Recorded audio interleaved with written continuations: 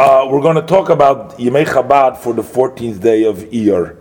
Now, 14th day of Iyar, besides being Yemei Chabad, besides being Chabad date, it's also Pesach Sheni. That's the second Pesach, which is made for people who missed out on the first sacrifice, the first Yom Tov on Pesach. It's exactly a month later, after the 14th of Nisan is when they bring the first Pesach, and this is on the 14th of the second a month later in Iyar. That's the and that day. So this is talking about in the year Tov Reish Samach Beis. That's 662. That's just about 112 years. Okay, on the 14th day of Iyar in 662, which translates to which date? May 21st, 1902. And here we read a little bit about what the people had to go through with the different situations. Now, I remember we studied a little bit about this, but I'm not sure exactly. I don't think we got up to this place here. But let's just say this is talking about an imprisonment that the previous Rebbe was imprisoned. This is called his second imprisonment, and the previous Rebbe was imprisoned because of some sort of slandering. Somebody came and said things to the police about the previous Rebbe. He was the head of the yeshiva of the Tomchei Tmimim. He was the head administrator, or the what they call today, what do they call them today? The headmaster or something like that.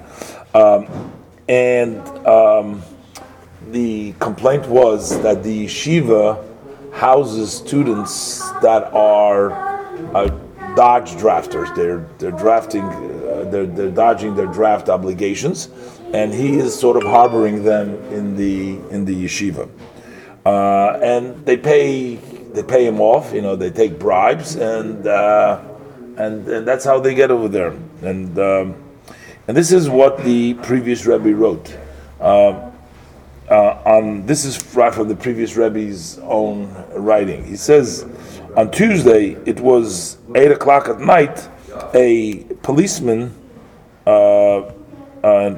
and together with him was a dressed person, dressed in regular clothing, and they came to the house and they invited me to go with them to the police headquarters. And the Rebbe responded that they had the family Schneerson back from the Alter Rebbe's time. They had a special status that they were sort of honorable citizens for the generations to come. They had a special state. They got this medal, so that sort of that they were treated specially. So we have special privileges. Is it possible that you should not trouble me coming in the middle of the night or at nighttime, and tomorrow in the morning, 9 or 10, I'm going to come on my own to the police station? The person looked at me with a sharp look, and he says, okay, he says, come tomorrow at 10 o'clock. We'll wait for you. But how am I going to know that you're not going to run away tonight? He says, how maybe you're going to escape? How do I know that? Who's guaranteeing that? I said in a joking way, the Rebbe says, Schneersons don't run. He says, and don't run. The Schneersons aren't faint of heart that run away, and we have no reason to be running away, so we don't have to worry. So the next day, on the set time, I came to the police, and I saw the anger in the face of the captain, and I understood that now there's something new, a new complaint brought. So they brought me into a room, and there were 3 people there, and the one who was sitting there, the head, says, how many people did you exempt from army? How much bribe do you give to the people in the police to get away? What do you bribe them with so that they should cover up for your sins that you do against the law. So he says, the Rebbe answered, does the law allow to speak in such a kind of a way to a person who is completely free, clean from any shade of even a sin? The Kaser himself, may his glory be raised, he gave us the sign of honor as distinguished citizens for generations to come, signed with his own handwriting. Is there no judgment? Everybody, what's going on? The guy was shocked. And he says, you are a prisoner until we can investigate this matter. We have to imprison him. He rings his bell. A policeman comes in and he tells me to go to the cell. And one of the policemen is standing guard by the door. It was totally unpleasant sitting there, but I didn't feel any fear. This is the Rebbe writing. Towards the evening, I was called to come to the room where the officers of the secret police were there, and they said to me, the investigation has not yet been completed. However, because during the investigation so far, during the daytime, we have not found any substantial evidence or material against you, so therefore you are free, you can go home, and if we'll need you, we'll call you again.